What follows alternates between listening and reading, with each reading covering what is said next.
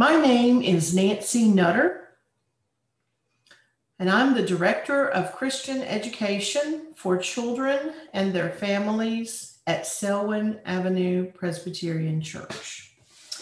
Today, I will be reading The Worst Christmas Ever by Kathleen Long Bostrom.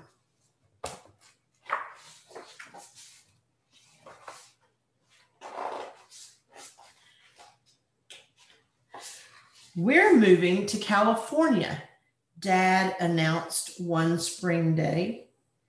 Hear that, Gabriella? Lucy chirped, hugging her raggedy doll. We're going to California. Jabberwickety, Matthew grumbled. I don't want to go. It'll be an adventure, Mom said.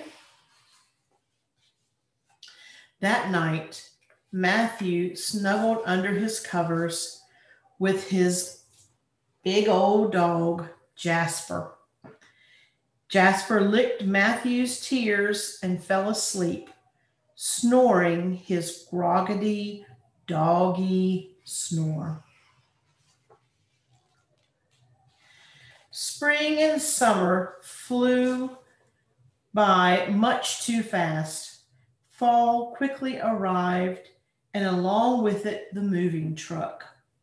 Matthew watched his life being packed away, and then it was time to leave.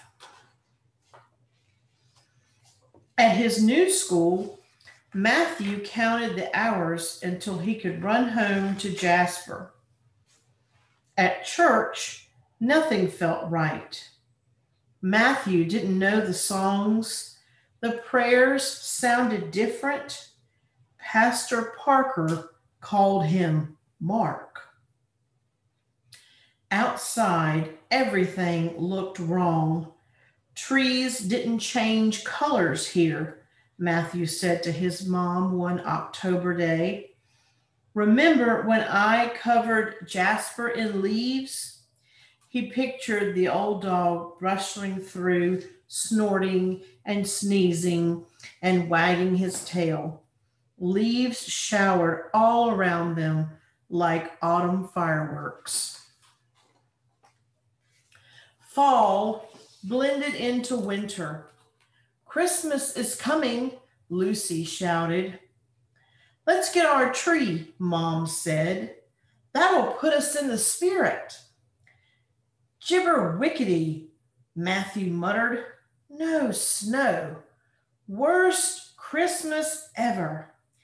It'll take a miracle to make it feel like Christmas. What's a miracle? Lucy said. Something more wonderful than you could ever imagine, Matthew said. You won't find one here. Oh, yes, I will, Lucy said. I will find a miracle. Matthew sighed.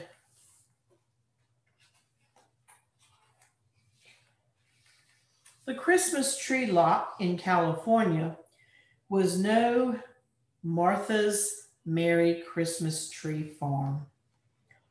The pines felt prickly and dry. Some were flocked with fake snow in cotton candy colors. Lucy beamed. Let's get the pink one. Green will do, Dad said. After the tree was up, Matthew found Lucy scrambling under her bed.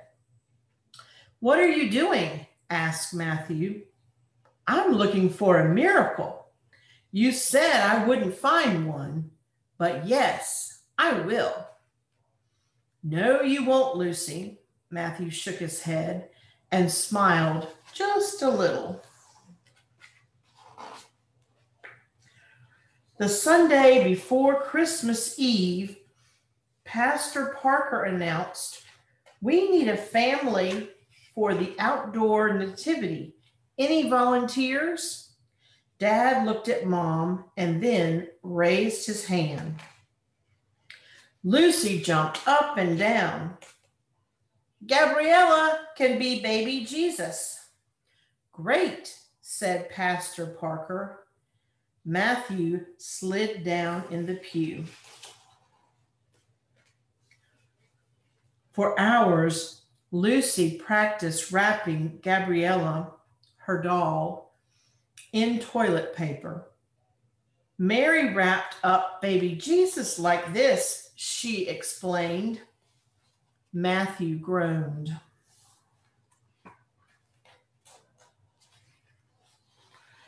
Three days before Christmas Eve, Matthew took Jasper to the park.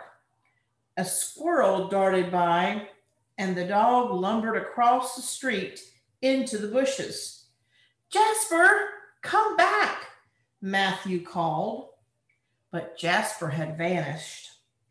Matthew raced home. Jasper is gone, he sobbed. The family searched for hours until it was too dark to see. Nothing. We'll make flyers and put them up tomorrow, Mom suggested as Dad called the neighbors. Lucy popped her box of crayons on the table. We can use these, she said. The next morning, the neighbors helped hand out the finished flyers while Dad called animal shelters and veterinarians to see if anyone had reported a lost dog, but no one had.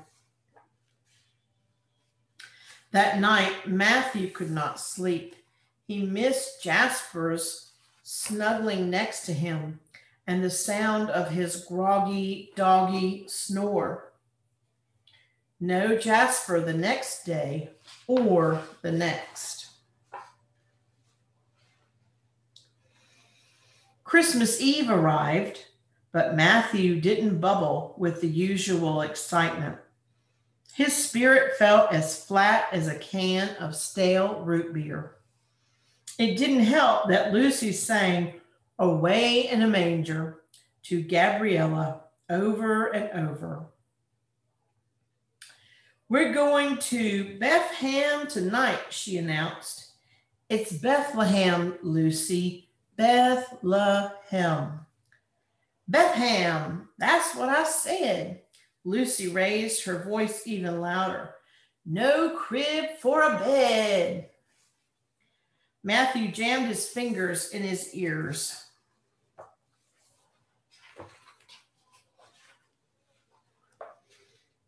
At the Christmas Eve service, Matthew lit his candle and sang with the others, but his heart ached for Jasper, lost somewhere in that terribly silent night. The family slipped out during the last stanza of Joy to the World to dress in their nativity costumes. Dad and Mom were Mary and Joseph, Matthew a shepherd, Lucy was an angel. They gathered around the manger on the church's front lawn. Lucy gently placed Gabriella under the blanket in the manger.